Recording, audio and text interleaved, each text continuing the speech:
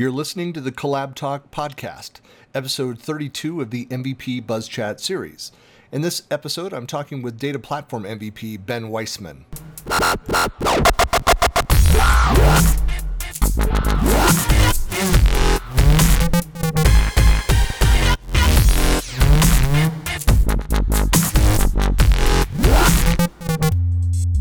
Right, hello, this is Christian Buckley. I'm here with another MVP BuzzChat interview, and I'm here with Ben. And Ben, why don't you introduce yourself? Sure. Yeah, my name is Ben Weissman. I'm a data platform MVP based in Nuremberg, Germany. I'm a rather new MVP, actually. So I just made MVP March 1st this year. So basically 2 days before the MVP summit. So I did not go this year, but looking forward to meet all of you guys in person next year. That's a great event. It is, and I would say, especially coming that far. I don't know if you visited Microsoft Campus before. I did. Like I said, I'm a data platform MVP, and one of the big events for us, besides the Microsoft events, is actually the PaaS Summit, which takes place in Seattle as well, which is always around the October-November timeframe. So I had a couple of chances to actually visit the campus, but never with the insight that obviously the MVP Summit actually gets here. And that's what's good. And I always recommend for those that don't get out to the area that often is, definitely pack in that week, try and schedule any other interviews or discussions with Microsoft, with product team members and other folks that'll be there. I mean, it really is a great opportunity. It's always unfortunate when MVPs come in. I just moved 2 years ago from Seattle to Salt Lake, for 12 years there. And I would advise friends coming in from out of town for these summits, like, don't arrive late Sunday night, leave Thursday afternoon. Like, try to stay a little bit longer so that you can enjoy and get engage outside of the summit activities. Well, tell us about a little bit about the data platform MVPs for those that aren't familiar, like myself, with the scope of what you guys cover. So the scope of the data platform MVPs, or the data platform stack itself, has actually grown and widened a huge bit over the last couple of years. So it starts, if you want, on the very left end with the DBAs, which do all the admin work, performance tuning, security and stuff. Then it goes to database developers, going over to BI developers, up to the Power BI stack, which kind of then is also bridging the gap from the data platform MVP to the Azure MVPs in parts, and even the data center MVP. So that's where it all gets together, because like pretty much all of the Microsoft programs, obviously also for the data platform part, there is a shift and a momentum growing towards Azure rather from on-prem. But at the same time, there's with SQL Server and everything that comes with it, there's still a huge on-prem product as well. So right. And it's, I just had a conversation last night. We just met a guy who worked in IT, and he was explaining to me, like, it's almost like he was, and he was more on the SQL Server side of things, but was like apologizing for not moving to the cloud. I'm like, well, I'm not Microsoft, so I understand, it's okay. And you also don't need to apologize. And he was explaining the reasons why his organization had made a conscious decision to remain where they are for a couple of years. But yeah, it's okay. But I think it shows that as a data platform MVP, is that some of the things that you focus on cut into other MVP areas, but that, and I'm the same with the things that I do. I mean, there's things, topics that I cover that are over on the Azure side. I'm involved in the blockchain world, and so very much not part of Office apps and services, but deep within Microsoft technologies and other areas, which is normal. Yeah. And at the same time, you could argue that blockchain is also kind of part of the data platform, not just kind of, but that Azure thing, I think there's also lots of cultural reasons, like especially here in Western Europe, companies have been very hesitant in moving to the cloud. So we've seen very little momentum in going there over the last couple of years. And just last fiscal year, I just got back from Microsoft Inspire, which is the partner conference, which is a very non-technical conference. But this is where we do all the brainwashing for the beginning of the new fiscal year. That's right. I like how you phrase that. It was actually kind of light on the brainwashing this year. I was down there, but it was because it's funny, attending Build and typically Ignite. I'm not going to Ignite this year, but attending all of these events is like you're privy to public and some not yet public announcements, and but you can usually get a fairly solid grounding in kind of everything that's going on, and then how Microsoft is going to market with those things. So it's an interesting perspective attending Inspire. Yeah, one thing they said there is, besides Morocco, Germany was the country in the world with the large growth in Azure. But the main reason for that is not that we did so great last year, but is that we did so poor the years before. Because if you got one customer, it's easy to get to 10 than from 10 to 100. So right. Yeah. Well, there definitely is growth, but I think what's happening, and Microsoft admits, while the numbers are all doing great, and but the fact that hybrid kind of took Microsoft by surprise. How many organizations, the large majority in the U.S., it's like close to 70% of organizations from our research, within the collaboration side of things, are employing hybrid strategies.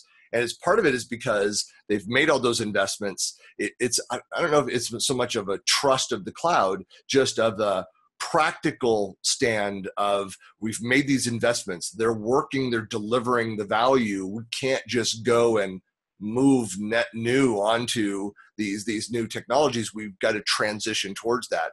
And the time that takes, they said, we're not in a rush to go and do that. And so I don't know if you see that on kind of your perspective, and especially in Germany. I mean, I don't know what the numbers are in Germany for hybrid versus pure cloud growth. I could not tell you, but I'm pretty sure that most companies that currently go towards a cloud strategy will still go hybrid for a couple of years. But more and more people actually see the big value of the cloud. And even if it's just for dev and testing purposes. Like I was just going through the MPP program for AI. Mm-hmm. And for that, I needed a couple of virtual machines with lots of processors and lots of memory and all that. Right. Yeah, you're not going to be able to scale those things on your own unless you have server farms, at your fingertips. You're not going to be able to. Plus, even if I had those server farms, I would have to make that huge investment for hardware that I wouldn't need afterwards. And for that, I just came up, provisioned that huge machine and shut it down 2 days after, and it was gone, and the cost was gone as well. And that's right. What more and more people seem to realize, that if you're sending an email, it goes through the same internet where the cloud is, and we're using email on a day-to-day basis, so there is no real need to actually be afraid of it, and there's actually lots of benefits that come with it. And I think that's in kind of addressing that FUD, the fear, uncertainty, and doubt of moving to the cloud, and I think there's very real concerns around security, compliance, those kinds of things, and so you have to do your homework, you have to understand what that looks like. There's also a feature parity of the things that you've customized and built that could also delay your move to the cloud. All things that you have to take into consideration. I always tell clients, like, don't feel bullied into, like, you must go into. And people say, well, I feel like I'm being left behind. Well, you kind of are. Because certainly in the Microsoft space, like, all new development is happening cloud first. And in that direction, doesn't mean that there's not investment still being made in on-prem in certain areas, but that is where innovation is happening the fastest. So, you have to kind of balance all of those things. Very true. Yeah. So, what are some of the topics that you're covering lately? Like, are you out presenting at various conferences and community events, things like that? I am. So, one of the key topics that I'm passionate about is BIML, the Business Intelligence Markup Language. Mm-hmm. So I'm from the data warehousing and BI development field. That's kind of my background. And that's how I actually got into the whole speaking part and all of that. So around 3 years back at PaaS Summit, I met those guys from Verigen to actually develop BIML. So for those not aware what BIML is, it is basically a markup language that you can use to generate SSIS packages or analysis services, cubes, or models. So you basically add a layer of abstraction on top of it, which you can feed through metadata or so. And that basically means I just have one table that tells me, well, I want to load this table from here to there, and I need this and this logic or transformations in between.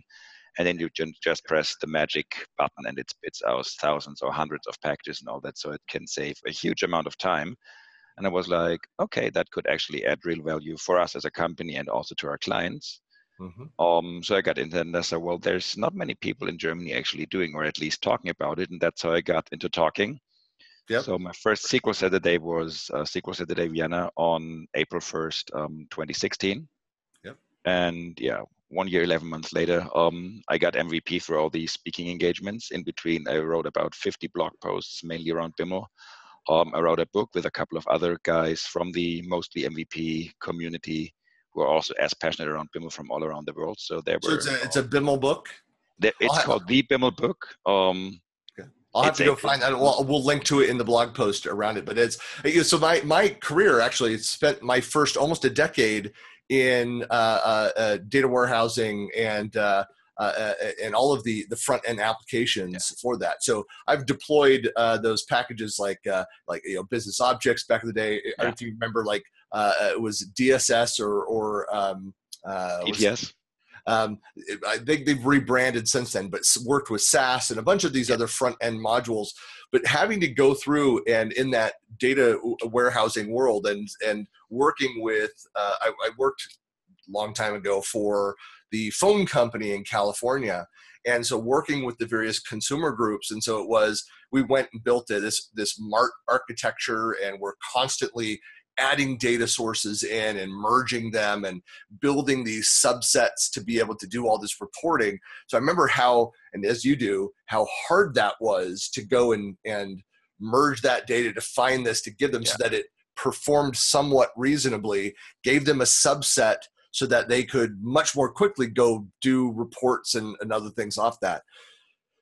It was, that was just a different world than it is today. Yeah, and the thing with something like BIML is it just takes out the repetitive part, because usually you end up doing, once you found the way you want to do something, you have to do it over and over again, because you need to do it for like 10 different groups or 50 different tables or whatever.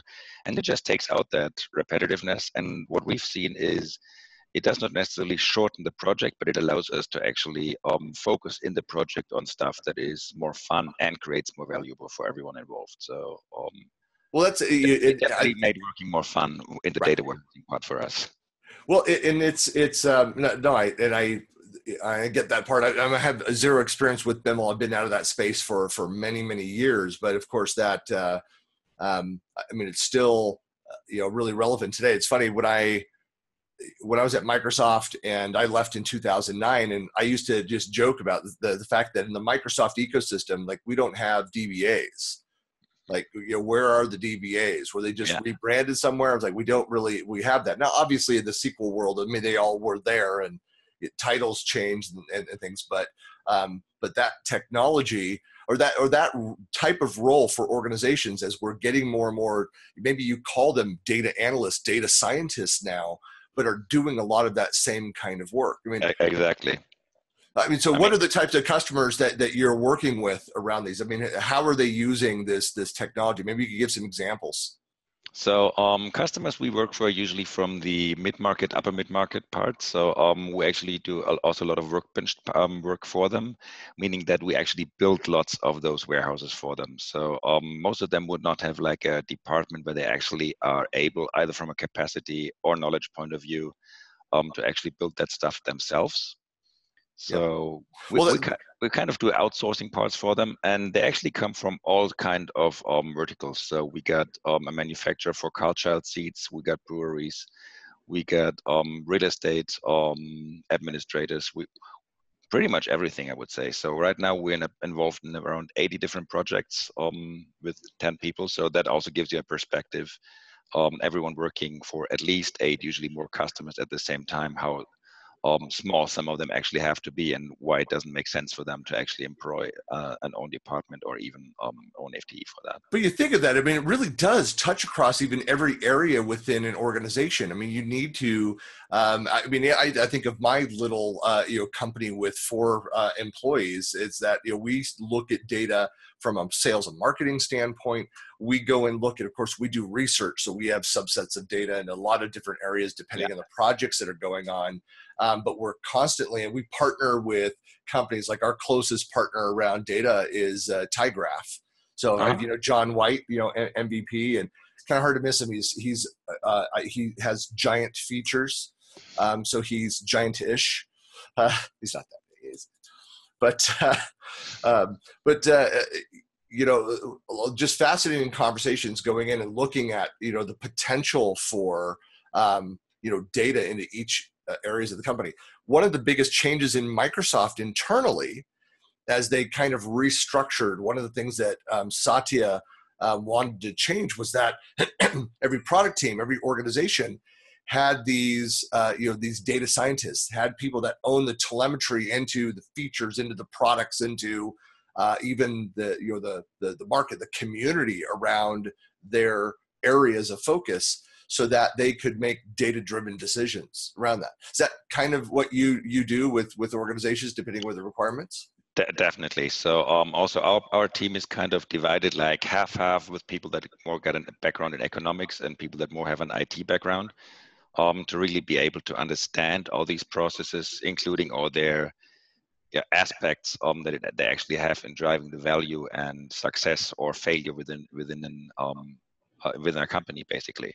That's a key. That's an important point, because you could come in as a technologist and say, here's the tools, here's how we structure it, there you go. And then an organization says, great, we have shiny new stuff. Exactly. So we kind of consider ourselves more like a trusted advisor. So usually we also don't think in projects, but we consider our customers being our partners, which means I've been working with some of my customers for 10, 15 years or longer. So Wow. Obviously with different intensities. So from time to time they come up with, yeah, well, we're switching from NAV to AX or from AX to SAP. Don't tell anyone I said that. I know what all this stuff is. Yeah. Which obviously means that there's a spike in what we do for them for a certain period, then it may slow down again. But usually we keep working with them for years, or technically forever in most cases. So let me ask you, because here's it's a point of frustration. In fact, I just described this problem in a conversation last night. There was a neighborhood party, little celebration out, closed off a street, and had fireworks and food all afternoon and stuff. And of course, I'm standing off to the side having IT conversations. Because I saw somebody wearing an Ignite T-shirt, and I'm like, hey, you know. And but we got in and talked about that. Is the fact that when you get in, when you're that close to a client and you're helping them build out the technical, the infrastructure side of that, and then helping them start to understand how to use that and leverage that for that business advisor role, is when they don't listen or take action. Like, that's really hard for me. That aspect of it. You know, and I don't know if you run into that, if you experience the same pains, or if your clients listen to the advice that you give them of how to then utilize those systems. But it's so many projects, when they fail, it's largely due to failure of execution rather than of the platform. No, I agree. We experience that rarely, thankfully, and the reason for that is probably that we usually try to cut it into very small pieces. So when we come to see a potential customer for the first time, we try not to talk about the huge big picture, but what's your biggest pain? How can we help you the quickest? And then he's going to be like, oh, these guys did something in 5 days where everyone told me it's going to take 10 years or it's impossible. Because let's be honest, in many cases, it's not that complicated. Right. And well, obviously, on the other hand, there is some real complicated stuff out there which takes longer. But we try to start with something small. Baby steps. Yeah, the baby step them into that. Right. Because these baby steps also mean they will say, oh, well, they solved the last problem. So let's look at the next one. Right. First of all, it helps us being able to serve that many customers with a company that small, because obviously if someone would say, well, I want to buy that project with 1,500 days or whatever, all of a sudden we'd be like, well, honestly, there is no way we can actually deliver that. Yeah. So it helps us, but it also helps them, because that means they won't wait for a year, or even if it's just 6 months, they actually see a result. Right. And once they see you solve their first problem, they start listening easier. Yeah. Not all of them. And obviously we'll always have to fight some of those guys in every company, especially those that told everyone it's impossible. Right. Well, and that's the other thing too, is that for them to become your friends. Maybe the impossible involves 100 different things that they need to do, and it may be true that all 100 things need to be done. But what happens if you come in and knock off 5, 7, 10 of those small wins initially, what happens is that as that change starts to happen, it also evolves their thinking about the rest of the problem. So the whole problem that they think needs to be solved also shifts, it moves based on their new understanding of what's possible of what you've already delivered. And that's, I mean, there's science behind, the change management, that True. aspect of it, what happens. But that's an important aspect. I take the same approach, which is, let's see what we can address and go and do now. And as we're working towards that big picture, because that's what happens in my experience 9 out of 10 times, is that what they thought was the biggest problem actually shifts and moves once they get some solutions down this level. It's funny how our understanding changes as progress is made. Yeah, and also if you do these baby steps, the other thing is, in many cases, they will see what they were trying to do is impossible, but also what they were trying to do doesn't make so much sense. And the only reason they want to do it is because we've always done it this way. Right. We have to do this. Let's discuss for a second what you're actually trying to achieve, and not how you were solving it manually for the last 2 decades, but how this could potentially be done in a more efficient way. Right. Like same thing. We just had that. I've just started doing a podcast with 2 other MVPs, and it's called Please Talk Data to Me. So we talk around everything around the data platform. And one of the first topics we were talking about was Azure Data Factory, which is a Microsoft product on Azure, which is used to kind of orchestrate data flows in the cloud. So in the beginning, many people, honestly, including me, thought, well, this is SSAS for the cloud, and it's not. And if you're just trying to push into ADF what you were doing in SSAS, you will fail. But if you see, well, this is a completely different approach, and I cannot just take it one by one, but it will potentially solve the same problem in a different, but maybe even better way. Right.